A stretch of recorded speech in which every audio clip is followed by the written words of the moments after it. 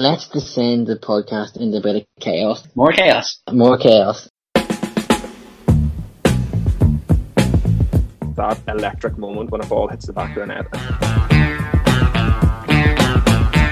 Unbelievable game. Two great teams going at it. Compared to the other three beside him, like he just looks like the new Cafu or something. We are making a documentary about how shit our club is. VAR is bullshit. Who is the biggest cheater in football tonight? Harry Kane, without a fucking doubt. Without a fucking doubt. Hello and welcome back to TNB Thursday Night Babble. The original gangsters are here, myself, Peepo, and Cousin Mud. Hello, Cousin Mud. The OGs are back. The OGs are back. Back to destroy. Folks, you might have already heard a bit of this podcast already because we had a nice little catch up there before we started recording, and I might leave it in. So if you do, then I hope you enjoyed that bit. And now we're going to get on with the actual part of the football part of the show.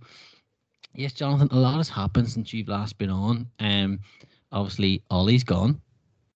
Sad. Which is sad. Look, we have to briefly touch on events at Anfield on Saturday evening, sir. It'd be remiss of me not to. Yeah, that's fair. Ralph Rangnick is coming in. Big Ralpho is coming in. It looks like at Manchester United. Yeah, who the fuck is he? Like? Pochettino once again flirted with Manchester United and then didn't get it. I mean, God love him. Loads of things have happened. So, and also like today as well, Jonathan, is like an anniversary of great footballers and things happening in the world of football. Mm-hmm. George Best, Diego Maradona's death, obviously a year to the day, the great one, the greatest of all time in my opinion. And then possibly for you, Jonathan, and one we're going to touch on now, maybe the greatest anniversary of them all, Arsenal's mauling of Inter Milan in the Champions League at the San Siro. Yeah, I remember watching the game. It was fucking crazy. First time this side to beat Inter Milan at the San Siro, and me and you were texting about it earlier. You know, you said about Henry, he was on fire that night, and he was. I mean, I can't remember. I think it was the third goal where he ran away from, who was it, Sambrata or someone? I can't remember who it was, but just his pace to take it onto the left boot and just hammer it into the bottom corner. It was some night, and they had to remember Arsenal were missing Patrick Vieira that night. You know, I think it was Edu and Ray Parler. Ray Parler did, because Ray Parler actually tells the story how he captained Arsenal at the San Siro. So Ray Parler started in centre mid that night, and you have to remember Arsenal missing Vieira and Gilberto for that game. Two starting midfielders. Like it was unbelievable. Arsenal actually sent out the following season. Like if you bought the new home kit, they sent out the DVD of the full game. Being a wee bit Spursy there, like, but I mean, I was gonna say. I mean that was a great match and a great win. Like, but yeah, that's the only time they've sent out DVDs. I mean, we're not that sad. In the week that I think has Invincible been released now that we can all see it. Invincible is out. You can watch it on Prime or buy the DVD or Blu-ray. I haven't got a chance to watch it myself. Obviously we've moved home over the last couple of weeks and a few other things have happened, so that's why I haven't been on the pod, in case anybody has wondered. So once I get my internet in, yeah, well, you know, I've listened every week to see what I need to murder you all for. But you've actually been quite well behaved, to be quite honest. It's apart from Steve. I mean, Steve done a Steven Gerrard and slept in the shower, like, you know. I don't think, maybe our listeners don't know that yet, because that actually happened after you've recorded Monday's pod. Yeah. Steve, I hope you recover quite quickly, but I mean, yeah, it's kind of funny, isn't it? Like he slept in the shower, the silly old bastard, you know? I know, I think we need to get him one of those mobility type showers, you know, that my nan used to have one in the fold. We'll maybe get one of those fitted for him in the house. I mean, he's got we can't have poor Amy looking after him all the time. Do you know what I mean? You know, she has things to be at. So I think we'll maybe get him a wee thing, and he has a walking stick which Brenton is going to Photoshop and edit, and you'll see that later, folks, up on our socials. for I poor think old that Steve. should be him on the cover for the pod now. I really do think. Yeah. So it was obviously Invincible's out on Prime. I'm gonna hopefully get watching it. Might watch it tonight after this. We're recording this at 8 o'clock. This should be finished by 9, so I might watch it. But just on Arsenal, and obviously today as well, Arteta on the BBC website was. I think he's been interviewed and he said like he wants to bring Arsenal Wenger back to the club. He wants them to get involved again, which mightn't be the worst thing. And Arteta like is you can see parts of what Arteta's trying to do, and his coaching is like mimicking parts of what Wenger brought in. But obviously that film out a lot of stuff. The anniversary of that 5-1 win at San Siro. That 5-1 win, was that maybe Arsene Wenger's best European performance? It's probably up there. I mean, you have to look at the fact that the year Arsenal got to the Champions League final, I mean, they beat Juventus and Real Madrid on the way to that final. Probably the best European nights, which is sad to kind of reflect on, but the best European night was definitely the semi-final win at Villarreal. The fact that we conceded a penalty very late on and Jens Lehmann saved it and we got through to our first Champions League final. Definitely probably the highlights, well, for me anyway, in terms of European nights. It's been unfortunate. Europe hasn't been very kind to Arsenal. But yeah, like in terms of just performance, the Inter Milan game was special. Arsenal had a game there a couple of years later against AC Milan and was another great game, another great win, 2-0 win. I think they were the first team to beat AC Milan as well at the San Siro. So it's been a stadium in recent times anyway that's been quite kind to Arsenal. Even the last time we played there, we won as well. So I mean, you look back at that team and look back at that performance, it was unbelievable. And Christian Vieri equalised for Inter that night, and I just thought, for frig's sake, here we go. Like, Inter Milan barely were in the game, and Arsenal just went on and done what they had done. Like, friggin' heck. Just, it was some performance. It was a great game. Great players on that pitch from both sides. Like, for Arsenal to beat that Inter Milan team, just sweep them aside the way they did. You can only dream of Arsenal going to Europe and doing something like that these days. But it's definitely up there. Probably the top 5 for Wenger in terms of European matches. Like, but I don't know. Did you ever watch that match, or do you even remember? Oh God, yeah. I remember watching that match, and even today on the anniversary, I remember Clive Tidsley was doing commentary as well, and then obviously you hear him on the video today that Arsenal put out. But I just remember, I don't know if I watched it with my dad or we talked about it afterwards. I probably did watch it with him, because we should just always watch the Champions League, like. And then went through a stage where like RTE or I think it was Network 2 at the time, wasn't it? It used to be Network 2. Would have had like both nights there would have been games on. And I remember watching Arsenal performance in San Siro and just being in awe of Thierry Henry. That's one of my favourite Henry goals, because he's going nowhere out there and then he skips past and he's just like bang, fires it back across the goal, and that's it, buried. Do you know what I mean? You can even watch it back today. You can see where Henry, the defender, tries to stand him up, and Henry's like, or tries to hold him off, and Henry stands him up. And Henry, you can see watching it. Henry's just like, nah, I'm winning this game. I'm putting this game out of sight. Yeah, it's actually the way Henry does that. How he just stops, has the ball there, then he just drives past him and scores.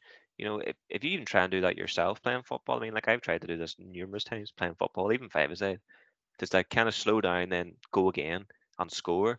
You really need to be so skillful and technically, on top of your game. And people may say like, that's an alright goal, like, but I mean, like if you try and replicate that yourself, you'll see how difficult it actually is, especially to keep it that low, that hard along the ground into the far corner. I mean, great goal, great player. He's my favorite Arsenal player of all time. I don't think anybody will ever top him. I think he had 2 assists that night as well, didn't he? Yeah, but that wasn't my favourite Henry assist. What was your favourite? The one against Ireland in the World Cup qualifier. Boom, Steve. Take a bit of that, you broken leg brigger. the one with the hand. You dirty bastard. Yeah, it's like and there's a ball as well in that. I think it's is it Edu's goal? And Lundberg dummies. I never realised Lundberg actually dummies the ball, and he sells the goalkeeper an absolute turkey, like, and he dummies the ball, and then I think it's Edu or Pira. I think it's Edu comes strolling in at the back, and then slots it home, and every goal actually is just very Arsenal under Wenger. Mhm. You know, every goal is just sort of like caressed, or there's a flair to it, and like even like on Wenger, like he was on Reddy's house this week with Ian Wright and Musa and Ryan from Stadio, and obviously they had him on, and it's a lovely podcast, and they're talking about it beforehand, and they're talking about him leaving and all, and how Ian felt and different things, and then I think one of the first games that Arsenal was coach, Arsenal were getting beat 1-0. I think it was Southampton. He said they were getting beat by 1-0, and they come in at half time, and they're used to getting read the riot act by like George Graham and whoever else beforehand. So they're all waiting on it, waiting on, stuff flying and getting bollock in the change rooms. And Arsenal just comes in and he's just like waits 5-10 minutes, and then he comes in when everything's calmed down. He's all like, "Keep playing the way you're playing." Like goes in right, keep doing what you're doing. You're causing them nothing but trouble. You're better. You're a brilliant footballer. You're here for a reason. Completely different mindset to what they're used to, and just something clicks, and then they go on and win the game 4-1. I think it was in the end. But it's just the way, like, and I think as well with Wenger, a lot of people will throw at him that he never won the Champions League, and people even listen to this will disagree with me. I really don't think that matters because of what he did and the effect he had on football. Like, like people will look at it and they'll look at like Ralph Rangnick. Obviously is in at United, and we'll talk about him in a minute or two. And he's seen as the godfather of gegenpressing and what he's done, which is brilliant, and he is brilliant at it. And Tuchel, Klopp, Nagelsmann, and Hasenhüttl, to name four, are all like disciples of him, and that have come down through. But Ralph Rangnick's never won a Champions League. He's never really dominated. He's never been like a superpower, manager. But he has set the tone for other managers, and he has had such an influence. And Wenger's had such an influence. Like that Arsenal side of Wenger's, that arguably were the best team in Europe for 2 or 3 years. Yeah, massively underachieved as well. Were better, in my opinion, than Pep's Barcelona side. But Pep's Barcelona side had obviously Messi and Xavi and Iniesta and Blaise, which were amazing side. But that Arsenal side were before them, and I think they set the tone. Do you know what I mean? So that's why I'd have them above. In my opinion, and I know they didn't win anywhere near as much, so people will throw that at me and whatever, but I don't care about that. So it's my own opinion. You won't change it. That Arsenal side were just so good, and if they wanted to as well, they could mix it up with power and fight. Do you know what I mean? They could get stuck in. They no qualms about that. And some times they were dirty brutes, but we like that too.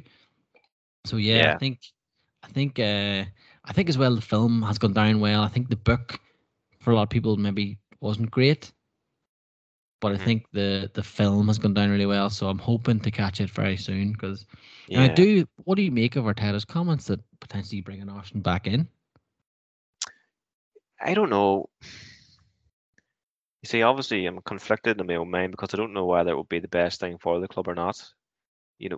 Like if you look at what Arteta has been doing this season when he's got in basically players that he wants, and I don't know who put the post out on Sunday, whether it was you or Brenton, but you said about Liverpool gave Arsenal a bit of a reality check. Maybe in the views of other supporters, that's probably true, because Arsenal have been on a high, and the supporters have been, and it's been a bit of a, it's been a good ride the last 10 games before the Liverpool game. Obviously, the fans have been behind the team. The team have been playing well. Aubameyang's been scoring goals, and there seems to be a good buzz around the entire club. And I don't necessarily think we, as fans of the club, kind of feel that we're, anywhere near the top 4 or whatever of those teams. Like, but we're just enjoying watching this team again. And I think that's because Arteta has instilled, a togetherness within this team at the moment, and we're enjoying it. And I think we should probably just keep it going the way it is. And I don't know what benefit at the moment it will be to bring Arsene Wenger in. Obviously, he's hugely respected, but when I think of Wenger coming back to Arsenal, I think of Fergie at United, watching down from the stands. Do those managers at United feel pressure because Fergie's there watching? Like, I know there's been comments about like Solskjaer would have rang, Sir Alex when things were going bad, asking for advice. You wouldn't really want the same sort of thing happening at Arsenal where Arteta's having to ring Wenger every time he gets beat. So I don't know. I'm kind of conflicted. I can see the benefits of Wenger, but I can also see the negatives of it as well. But in terms of the game on Saturday, obviously I didn't get to see it, and I've only got to see bits and pieces of it. Like, there's only certain bits of highlights I've seen. I've seen all the goals. I've seen a few of the chances Arsenal had. And from what I've been told, Arsenal put up a good bit of a fight for, up to about 40 minutes, and Liverpool ended up getting the first goal. I've heard different things about Mane, and you can confirm this sort of stuff, but Mane probably got a bit lucky on Saturday. There are a few tackles he got away with. I've seen the one that Arteta and Klopp, Arteta got all railed up about. I don't think that was necessarily the worst tackle in the world I've ever seen. Like, I mean, he went for the ball, and I think the tackle maybe Mane put in last year I think it was last year, the year before, on Tierney, was worse. But you can tell me, you seen the game. I didn't see it all. I don't know what happened. Now, I seen Sadio Mane ran away like an absolute demon from our defence for 2 or 3 of the goals, so he obviously had a good night. Was Mane lucky to get away with maybe a second booking or whatever? Like, I'm No, not sure. I think he definitely deserved one yellow card. I don't think he would have deserved a second one. I think Mane plays in the edge and he is physical, and we've seen teams, most notably Atletico Madrid, target that and try and wind them up. And there was parts of that at times. Then afterwards, for a little bit, Arsenal, which is, I have no issues with. If for Liverpool doing this, for example, you're there to win a game of football. Like, this is not kids football. This is, senior football, professional football. You're there to win points, win games, win leagues, win trophies. So yeah, there is all. And you know what I'm like. I'm a wee gobshite. I love that element and Lego head.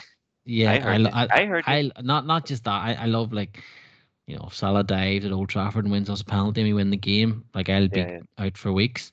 Do you know what I mean? I love all. I am one of those, but no, I don't think he would have deserved to be sent off. But I think as well, like, there was one challenge certainly afterwards that he got his yellow card for, where the ball was gone out over the line and he just decided to empty. I think it wasn't Tavares. I think it was one of the midfielders. Right. I think it was Emil Smith Rowe. Okay. I think it was Emil Smith Rowe, and there was no need for that tackle, but that was Mane. But yeah, Lego Head, who I think has shown aspects of being a really good coach, and I do think for Arsenal there still were some really good aspects for 40 minutes where they looked so solid and they looked really, really hard to break down, really compact, looked like they were going to stifle Liverpool. Liverpool were trying to figure them out and couldn't really figure out, couldn't get down passing the lines. Arsenal was just so tight. And then for whatever reason, Arteta absolutely exploded. And as I said on Monday, as soon as he did that, Anfield, the roof almost came off Anfield, and that was it. Then Liverpool just went up through the gears, and once they got the second goal from Jota, that I think Arteta then brought on he brought on Maitland-Niles, and I think he brought on another defender possibly. That was it then. You just sort of felt that Arsenal were like, right, well, we're not going to get anything out of this game, so let's just... I don't necessarily mind the fact that Arteta did, explode.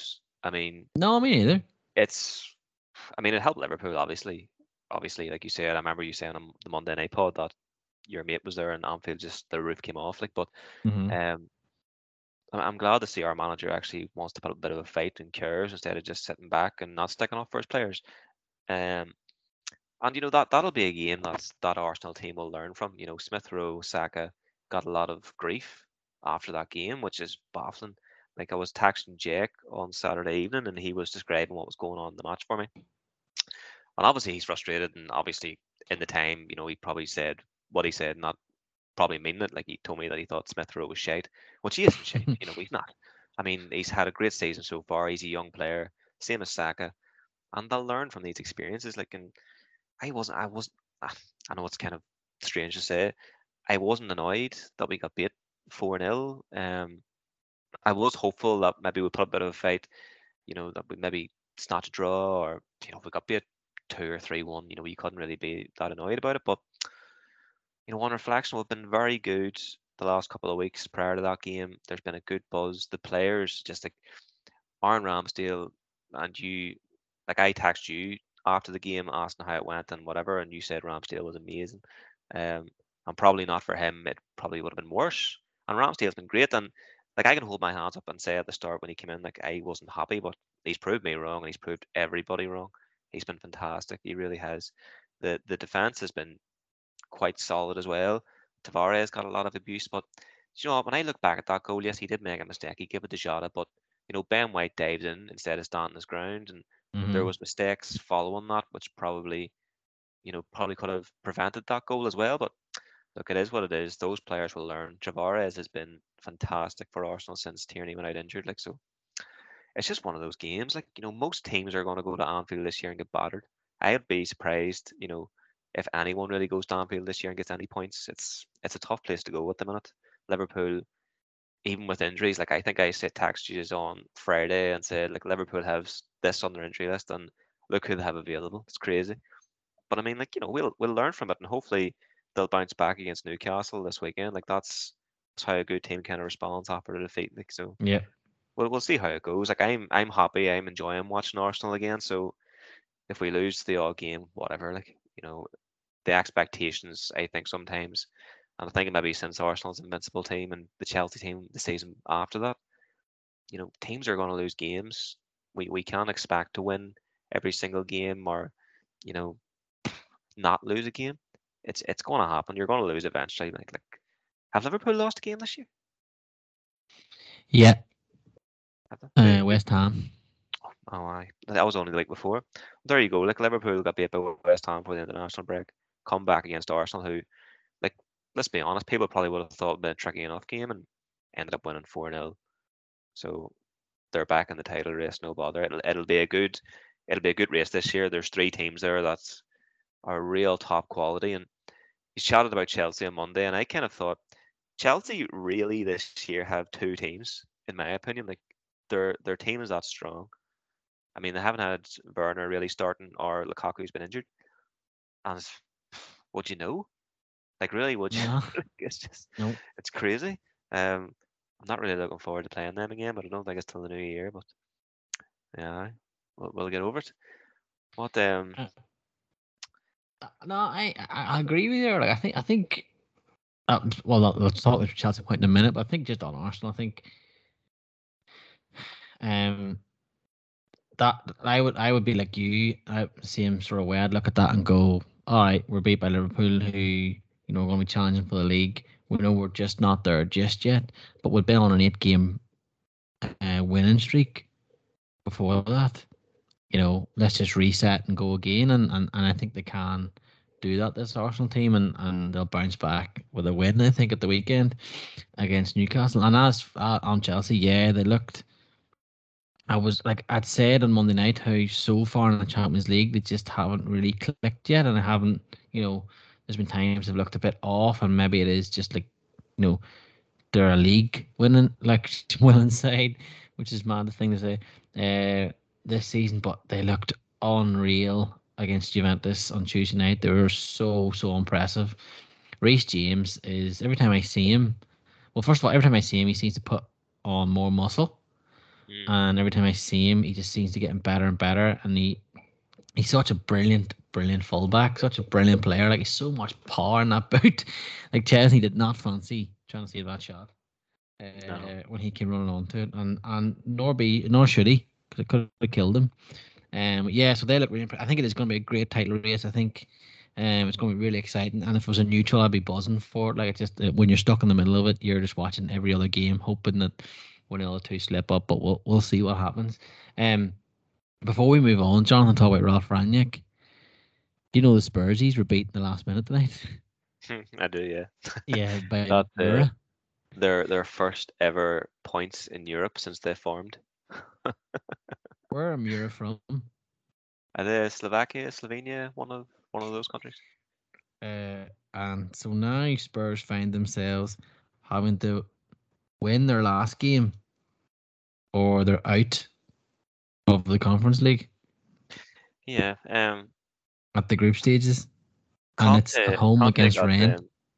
that'll be tough. I mean, Yep. it will be tough. I don't know what type of team Spurs put out tonight. I didn't see the team they started with, but Oh, mean, I'll tell you right now. like obviously Conte came in there like just before, like probably after the last pod that I done anyway. And Jamie O'Hara said Spurs were back at the time, and obviously I meant to have a discussion with you on TMB about it, but I mean, don't you need to have actually been somewhere to come back? Because I don't know really where Spurs are back to, if you get what I mean. Like, they're not, Mhm. they haven't done anything, they haven't won anything. Like, and like from Conte's is it one game so far? Like, I know he hasn't managed them for that many games, but I don't see massive improvements. I mean, his team got beat there the night by a team that's never got a single point in Europe before. I think Conte is probably, you know what, there's probably a lot of regret on both sides from Conte and Man United. The fact that Conte didn't wait and Man United didn't get rid of Solskjaer quicker for him to take that job, because no doubt he would have been probably the one, top or second pick for the Man United job. There's no doubt. And now he's stuck at Spurs. I wonder, can he get himself out of that contract? It's a bit of a mad situation. I think it's weird that he's even still manager of Spurs, to be honest. You know that? When I see him like in the dugout for Spurs, it's strange to see.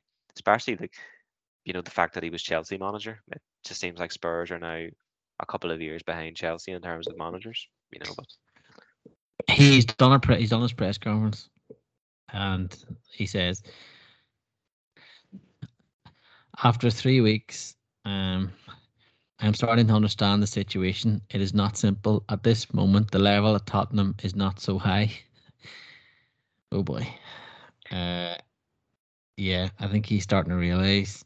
Well, they're meant to have one of the best strikers in the world at that club, and Son as well is meant to be one of the best. I suppose you could say he's a forward and attacking forward. He probably isn't a midfielder, but he's not a striker. So, Son is up there, definitely probably one of the better players in the world. And yeah, it's weird. It's weird. Like, if you look where Harry Kane was last year in terms of goals and assists, and on him this year, even though Conte is there, I think he's only scored one in the league, hasn't he, or something? Yeah, scored one in the league. And we're basically in December now. Like, this is the last. He scored in the Conference League. Don't get me wrong. He scored against Albania and San Marino. Well in, but yeah, it's such a Kane's such a weird one, and I'm wondering now, are Spurs at the point where instead of them wanting to leave, where they might look at it in January or the summer and go, you know what, we actually need him to leave now for his money, the money we can get for him, to then build and properly build a squad here. Which I know is mad, because Harry Kane is he'll go to Man City, say, and he'll be surrounded by good players that give him nothing but assists, because they love nothing but assists in Man City. Like, you imagine if he was at Liverpool and you had Robertson and Trent Alexander-Arnold, or Chelsea with Chilwell, and I know Chilwell's injured, God love him, and hopefully he comes back soon enough. But you've Chilwell and Reece James supplying with those. Well, they do for England, but anyway, do you know what I mean? Week in, week out, you'd have a serious proposition on your hands there, because he is a good player. But I don't know what's going on. Spurs are such a basket case. They really are. You don't know what way Spurs are going to go this year. I mean, Conte could be gone by January and they could be relegated. You really don't know what way they're going to go. Like, I just think they're back to normal, to be quite honest. They were on a high there for a couple of years under Poch and whatever, and got the Champions League final, and that was the peak of their success. if they want to call it success. They will call it success because that's their small club mentality. But like that is the height for them, and now they're just back down to being Tottenham again. Do you know what I mean? They can build a £1 billion stadium, and like you say, you can't polish a turd. Like they're just Dort, and they always will be Dort. I don't give a fuck.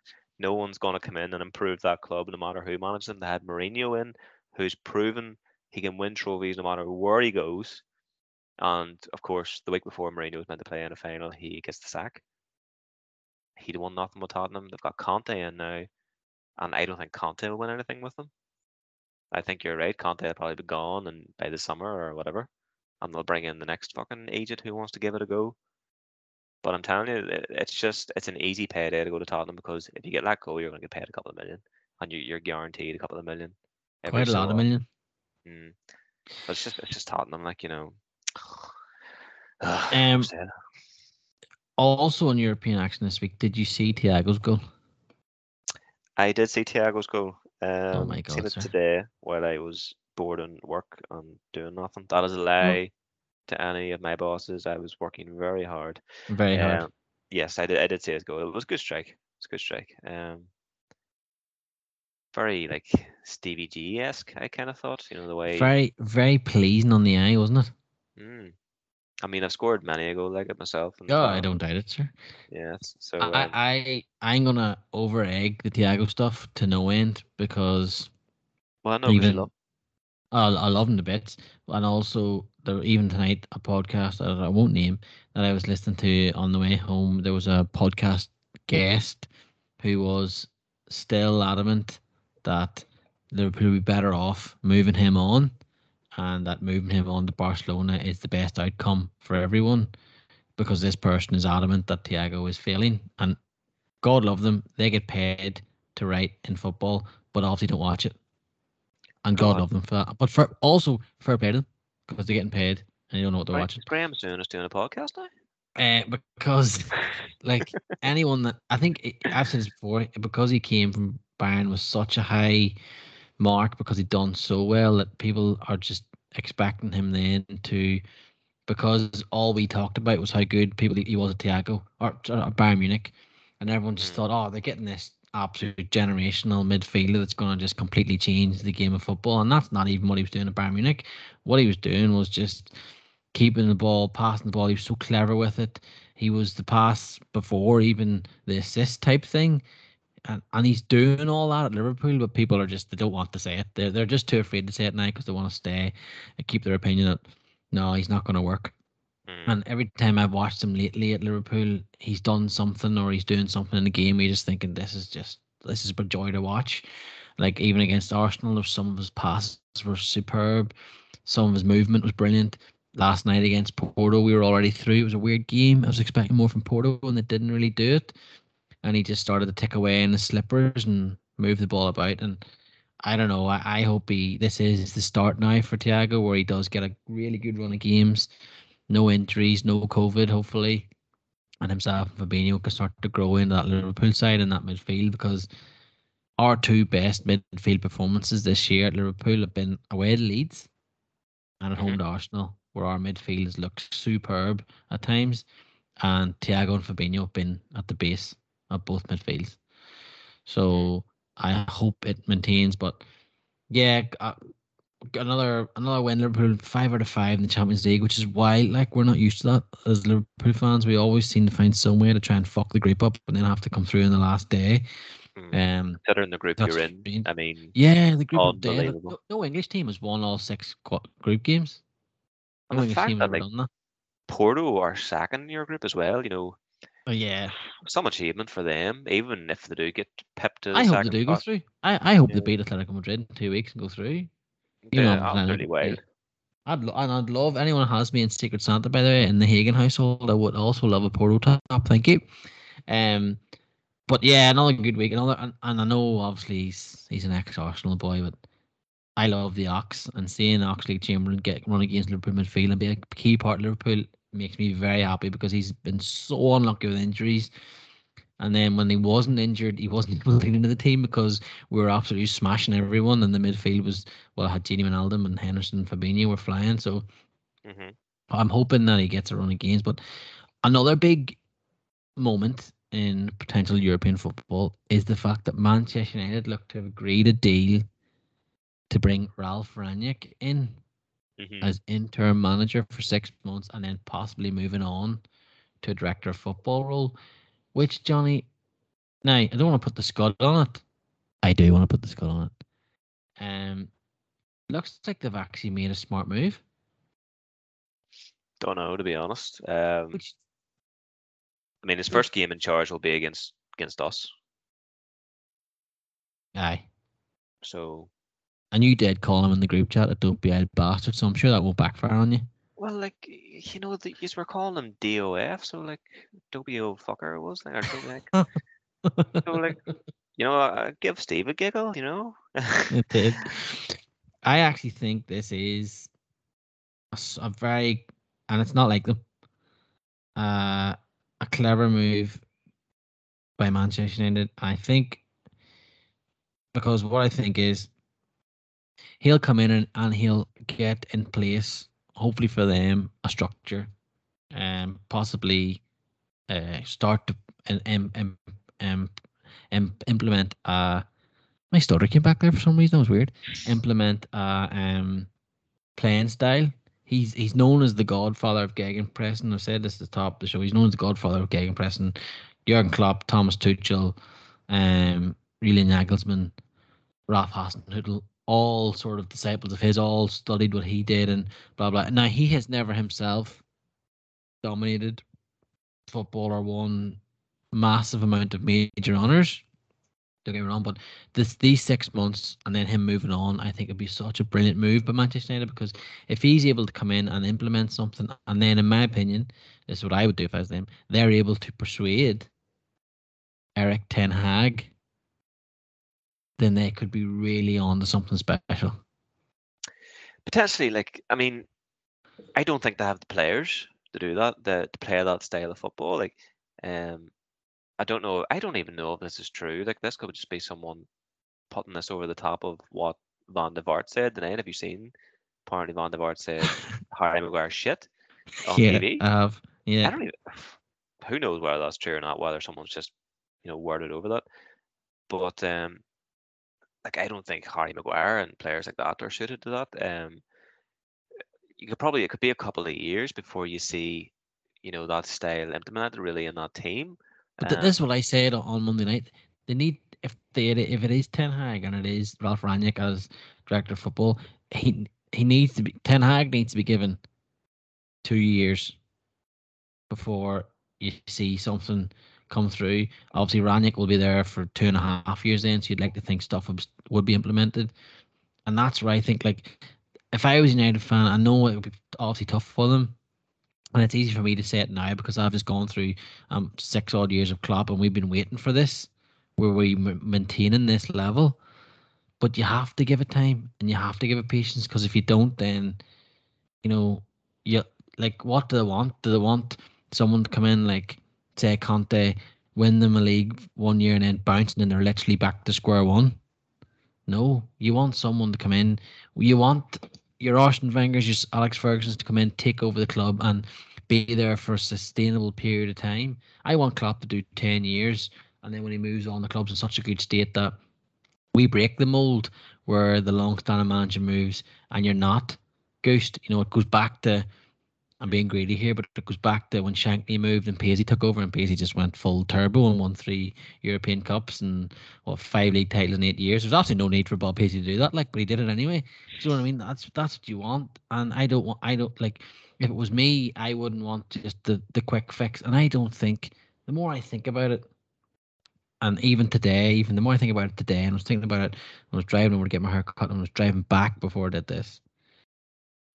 Getting Rangnick in now and then not going for Poch and getting Ten Hag in, I think it's the one. I think that's the goer for United. I really do think that's the one they have to pursue. And again, Pooch is getting left with no Man United job, and I'm starting to feel for him. Like, do you think Do you think Poch has been overhyped in a way as a manager? Like, I know I blew this trumpet while he was at Tottenham and said he's completely overrated. He's overachieving with this team, and he's went to PSG. He's only won the French Cup, if I'm correct. Yep. He hasn't won the league. Massive pressure to win Champions League with the team they have, but it's a great team of individuals, and we chatted about there's big personalities at Manchester United as well. He likes Cristiano Ronaldo, Paul Pogba. I don't know if Poch can really handle those types of personalities. Messi, Neymar, and Mbappe run PSG. It's quite obvious it's not Poch, and would he be able to cope with dealing with Cristiano Ronaldo? Probably the biggest drama queen in football besides Neymar. So I think you're right. I think that probably is the smarter move and avoiding Poch. Poch will probably end up back at Tottenham. No joke. He probably will. I know he's flirted with them before about potentially coming back. So you know what? It sounds too good to be true that Manchester United are actually being smart. And Steve probably agrees. Like, it's not like them to do anything that's sensible. But there's only so much fucking up you can do before you actually have to start being sensible. It's like when you're young and growing up and you're doing stupid shit, and then you get a bit older, a bit more mature, and like, oh, I do need to start fucking sorting my life out. Like, that's what Manchester United, the stage they seem to be at. A lot of dead wood there as well. Probably needs to go. Need to keep it probably a bit of a rehaul of the squad. They don't need to do a complete rehaul. Like, there's Greenwood there and Rashford, and there's a lot of good players there. Like Van der Beek, I think it's kind of poetic how he scored all these last goal. Yeah. Like, he's a great player. I think it's just been a complete waste. And under Ten Hag, imagine him back under Ten Hag again. Yeah. I think they have a basis there. Actually, I would argue that they would have a basis for Ten Hag to start. Pardon me, and start quite well, because they're about to get 6 months of it under Rangnick. Now, the elephant in the room is a very large, waxed Portuguese number 7, because both Rangnick and Ten Hag would like their main man up front to do a little bit of press. Now, can you give that allowance because it's Ronaldo, and he is still a clever footballer, obviously, and he'll still score goals. But it'd be interesting. If I would like to see, I spoke to our beloved listener Rise about this today. I'd like to see, if it was United, a front three of Rashford, Sancho, and Greenwood. I think under the right coaching, that is absolutely devastating potentially. So I wouldn't necessarily like to see it, but if I was a United fan, that's what I'd like to see. And then it is the midfield. You look at, like, where do you go from here? Like, who would they want to be bringing in? You'd obviously have to bring in reinforcements. I think it's the main one there. Paul Pogba could be dust. I think so. Yeah, it's interesting. And with Poch, like, I don't know, like, I do rate Poch. I do rate him. I think he's a brilliant manager. This Rangnick thing just came out of left field. I wasn't really that aware that they were pursuing him that heavily, and it came out of left field, and it's made me think of Ten Hag. But Poch, I do think he's a great manager. I just think he should never took the PSG job. I think it's a poison chalice as well. While still have all those superstars there at PSG, you're not hiding nothing. Like, you saw them last night. The front three couldn't be bothered helping out the team. And so what are you going to do? 8 men against 11, or 8, whatever it is, 8 against 10 outfield players. You're goose then, or 7 against 10. You're goose then. So quick maths with me there. So I think there's something just with Poch that, and I said at the start of the show, I don't think, like, Wenger didn't need a Champions League for his legacy, but Wenger had implemented a certain playing style that was his own, and he had Arsenal playing such beautiful football, and they'd won league titles. Whereas, and this is a wee bit hypocritical, Poch needs to. He's obviously going to win Ligue 1 this year, which is grand, but it's like, does it matter, like, in the scale of things in world football? Will anybody look at that and go, well, he won the Ligue 1 with PSG, and think, oh, he's obviously, it won't. So he almost has to win the Champions League to get any gratitude, any like applause and gratitude or whatever, which is never a good place to start. No, and nobody wants him doing it, and nobody wants No, Man nobody City wants him doing it. doing it. So I think no. So I don't know. I think Poch. If they go with Poch, I think it's a great move too. I think it would work out well. Be interesting to see what he would do, as you said, with like Ronaldo, because of the way obviously Neymar and Mbappe and Messi are, and where they like command such status. And then obviously you have Ronaldo in United, but yeah.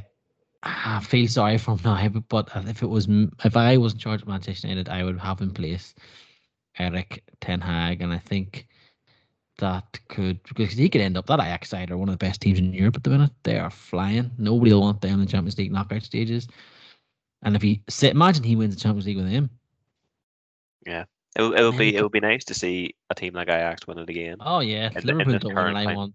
I want Ajax or Porto or Sporting, someone like that to win it. If Liverpool don't win it, I want someone like that to win it. But yeah, we'll see what happens. But it's just United, as you said, doing something good and positive just feels a bit icky because you're not used to them. So you're still waiting on them fucking it up somehow.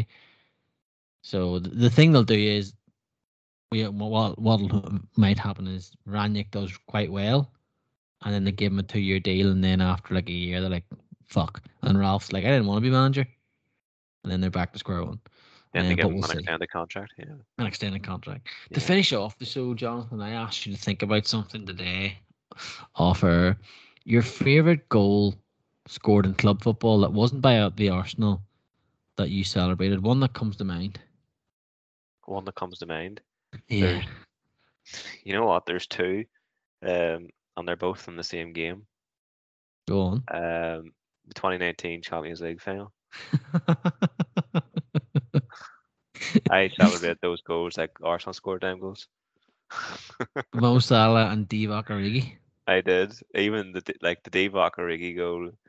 I don't know. It's probably because of the way the camera caught the goal, but he scored the goal, and then you can just see the Liverpool fans in the background just going absolutely berserk when that goal hits the back of the net. And I was on my hollybobs in County Kerry, and I fucking went berserk in my hotel room, absolutely berserk. And Teresa stopped talking to me for about 5 minutes, but it was fine afterwards. It was so worth it. I was watching that with the middle range of brother Andrew and my wife and an ex of Andrew's, but anyway, and in Andrew's house, and Andrew's mum was there, and that goal went in, and I just sunk to my knees because we'd won it, like, and we'd won number 6, and it was just a beautiful moment. Mine might cause a bit of a ruckus here in the Babel. So I don't know why this came into my head today, and this is why I asked you the question. I don't know what happened. But it came into my head today. NES's goal against Chelsea in the semi-final of the Champions League. So I was at university in Liverpool. Obviously, Liverpool and Chelsea, such a rivalry. Chelsea had knocked us out. Such a huge rivalry. And we were going out that night. It was the end of second year. And we were going out that night. And I was living with a fella at the time. One of the lads was living with us was a Chelsea fan. And he'd been giving me stick all day and blah, blah. And I was hoping Barcelona were going to win. I was actually wearing Barcelona boxers because my mum bought me them randomly when she was in Barcelona. So anyway, we were out in Liverpool, and I walked into this bar at the top of, I can't remember, I think it's Hard Street or Dale Street, maybe Dale Street. Can't remember the name of it, but it's at the top of it anyway. Walked into this bar, on the screen was the match. And we had gone down, we had literally bounced out when it was 1-1 and would run across town to try and watch the end of this match. And it was 1-1, really, really tense, really, really tense. And everyone in the bar, apart from this Chelsea fan, was obviously wanting Barcelona to win. And then Iniesta scores, and the place erupts. Do you know, like those scenes you saw during the Euros and the World Cup in front of the big screens where just the beer went everywhere? Yeah. It was one of those. It just like a beer explosion. Mm-hmm. The place went insane. I had an out of body experience. I was roaring, and he, God love him, the fella, like walked out because Chelsea's obviously just been put out in the Champions League semi-final.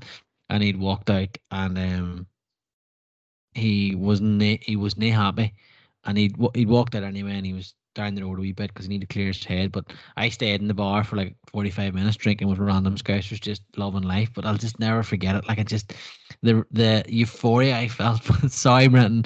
The euphoria I felt for that goal going in, because as well as that said fella that I was telling you about was also when Liverpool lost the Champions League final to AC Milan, him and his girlfriend at the time phoned me because we were friends in school. Phoned me, laughed down the phone. You know, as mates do sometimes. Mates do That's a sometimes. bit cruel, though. Yeah, because we had beat them in the penalties in the semi final that year. Dirk Coach going the winner, and he watched it with me and my dad. I mean, my dad obviously celebrated, just won it. We weren't being idiots, like we'd celebrate. So he felt that he had the need to do that. So we laughed at it anyway. And I didn't forget that. And obviously, 2 years later, when we're at university, either that 2 years or a year anyway, when we're at university, I think it was the year later we were in university, and that happens. And let me tell you, sir, I fully enjoyed that moment. No, you know what, Phil? When we He were playing got what he five-a-sides fucking then, deserved. he did.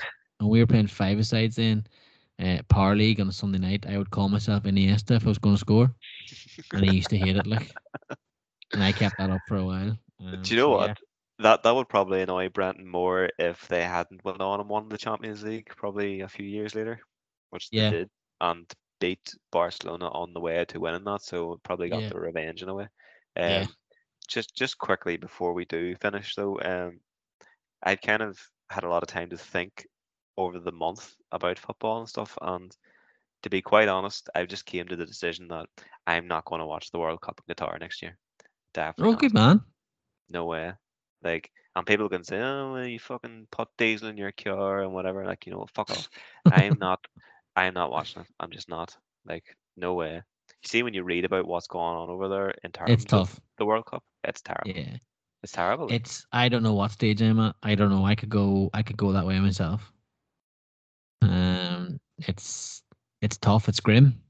it's very grim. It's grim. And like, but I'm a hypocrite because I watched the Qatar Grand Prix this See, weekend. this is the thing, and obviously you're into Formula One. I'm not, but so many people are into Formula One now. I just What? don't get it.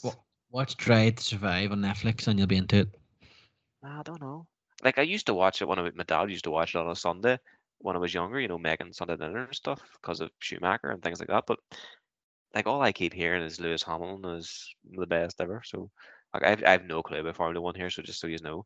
Um, but yeah, it's very odd to me. Like obviously more and more people I know now have started to watch Formula One, but Mhm. to me it's just somebody driving cars. But whatever people are into, like I don't judge Whatever people floats for their it. boat, I suppose. Exactly. But yeah, screw guitar. I'm not watching it. Like I don't know if you've noticed on TV recently, they've started putting out these adverts, visit Qatar and do this stuff in Yeah. Qatar. I've just started to notice that more and more. It's quite funny how all that stuff starting to come out in the lead up to our World Cup next year. But it's a no for me, sorry. They're not getting through to the next round. I'm giving them a big red axe. Um, can't have it. Can't have it. I'm sorry. It's wrong. And you know what? You and Steve done a Thursday pod 2 weeks ago, which was absolutely top class, top quality. By the way, if anybody hasn't Thank you very listened to much, that sir. podcast, you should go back and listen to it. And you said a lot of things in that podcast which I relate to. Like you said, you talk in the car to yourself on the way home, even about what you're going to say in podcasts. I do that too. Like I chat to myself, Oh, it's Like, the best. it's just in a way it just clears your head as well. And even like doing these pods help clear your head about things. Like I joined this podcast like nearly 3 years ago now. Um So you and did. it's crazy to think like it's been 3 years. And I suppose people that listen to this podcast or whatever don't really understand kind of the work that goes on behind the scenes. Like especially the likes of Brenton. Like Brenton does so much, like in terms of the social media and editing the stuff. Like you do this one on Thursday night, but he does the one on Monday. He's done all the video streams and things like that. And like, people don't understand the sort of stuff that you lads do, and you just probably don't get the recognition that maybe you should get. Like, but Ah, it's all great work, and joining this we're podcast definitely helped me at a time which was very tough for our family. which you Yeah. know about, obviously. And you know what? I That's why actually we got you remember. on.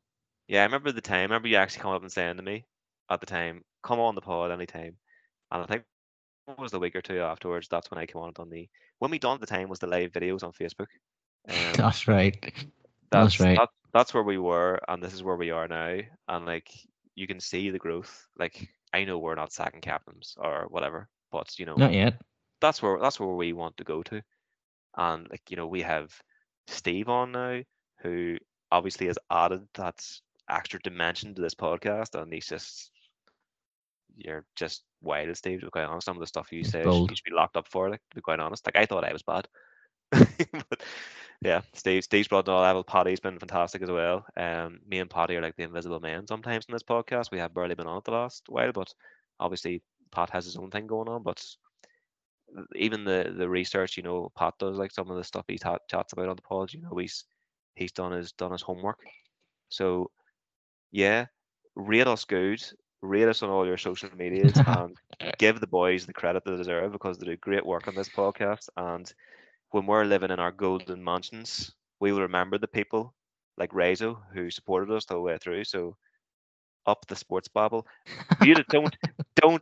Don't you dare, Brenton or Phil, don't you dare bleep that out. All right, do not bleep that out. I swear to God. And you know what, folks? He was not prompted for this. This is not a prompt. I did not prompt Johnny to do this. This is all straight from the heart. And yeah, no, look, anyone that listens and our new listeners, if you're a new listener tonight, thanks for listening in. We are a small independent podcast, but we dream very big. And with Brenton, like, if you haven't had a chance, we videoed Monday Night Show to see how we would get on, and we might do that going forward. I'd like to help out, so Brenton's not always doing the editing, but Brenton did brilliant clips on it, and we let Steve have a therapy session. And this is why I tell people, if you're thinking about doing a podcast or you want to come on and chat to us in this one, this is my therapy. Like this, I use this as a therapy. I will talk about things that are going on outside of football in Liverpool and I'll talk to myself on the way home to prep myself for it, because I know as soon as I do it, then I feel better. I knew not to sound all dicky but I knew it would help you. When the family, we were all going through something horrendous, I knew it would help. So that's why. And you're still here, you're still chatting, still talking shit about the Arsenal. Every sentence out of your mouth is related to Spurs, which I totally have so much respect for. I wish I hated someone as much as you hate Spurs. And I hope someone hates me as much as you hate Spurs, because hatred is good. Well, there's some Spanish guy that hates us on Oh, Twitter. yes, there is. Which is nice. I was nice. We had our first hater. I was like, this is great. We're actually annoying someone. Yeah, this is nice. And he's Spanish too, so we're annoying people across the continent. This is exactly what you want. So yeah, I would always if anyone says, "Oh, why do you do a podcast?" I say to them, "I do it for therapy," because that's why I do it, and chat dung about football. But yeah, so hopefully we'll have more guests coming on. We'll have more stuff lined up going forward. I'll learn to record podcasts better, which would be nice. And yes, we will be back on Monday night with usual show. Hopefully, maybe Paddy as well. All of us can get on and get chatting about what's going on at the weekend. And then myself and Johnny will be back next week with a TNB, because God knows what will happen. There's midweek football next week. Actually, you're playing. You're right. You're playing United. Yeah, we are. Is that on? I think that's on Thursday. Oh God. Oh, that might not be a good podcast. Live reactions. Me and Johnny are also going to do a live show, and we're going to drink tins of Guinness as well, folks. That is in the plans as well, so stay tuned for that. As always, catch all of our stuff across social media channels, Instagram and Twitter at Football Babble Pod. Catch us on any of your podcast networks, all of them, any of your podcast apps. We're on it. Just look for Football Babble Pod. And Johnny, the Patreon link is patreon.com/the sports babble. I'm only joking. Patreon.com/football babble. Thank you, folks. Chat is again during the week. Enjoy the football at the weekend. I hope your team, well, I'm not gonna lie, unless you're a Liverpool fan, I hope your team gets chinned. That's the way I am. I'm the same. I hope all your teams get chinned this weekend, so I can destroy you all on Monday night. I hope Chelsea United draw 9-9 and there's 22 injuries. And everyone, peace out and good luck.